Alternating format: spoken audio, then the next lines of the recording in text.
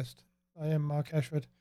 I am a registered Usui Tibetan Reiki master teacher, a shaman, and author of books and online courses on Reiki and shamanism.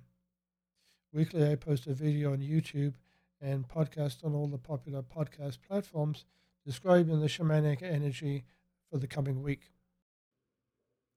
Jeweled web connectivity. A shaman divines the future using a variety of tools and aids. I personally prefer crystals. By divining the future, I am providing an answer to a very limited question.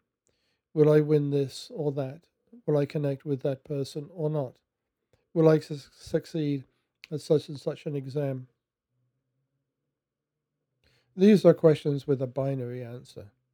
Yes, you will pass the exam, could be an answer, or it may be no, you will not. Will I win the car or the cash? There are so many chances in the lottery, but at the end, for you, it is either yes, you have won, or no, you have not. Yet there are far more options, a jeweled web of opportunities.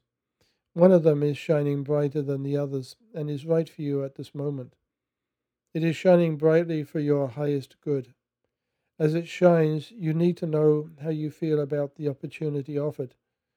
Do you live in that moment and accept the jewel, or are you focused on the what and how of the opportunity rather than what has been given to you?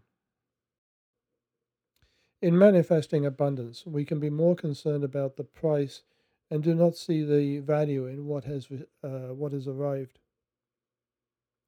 You are part of the web of life. To someone, you may not know them.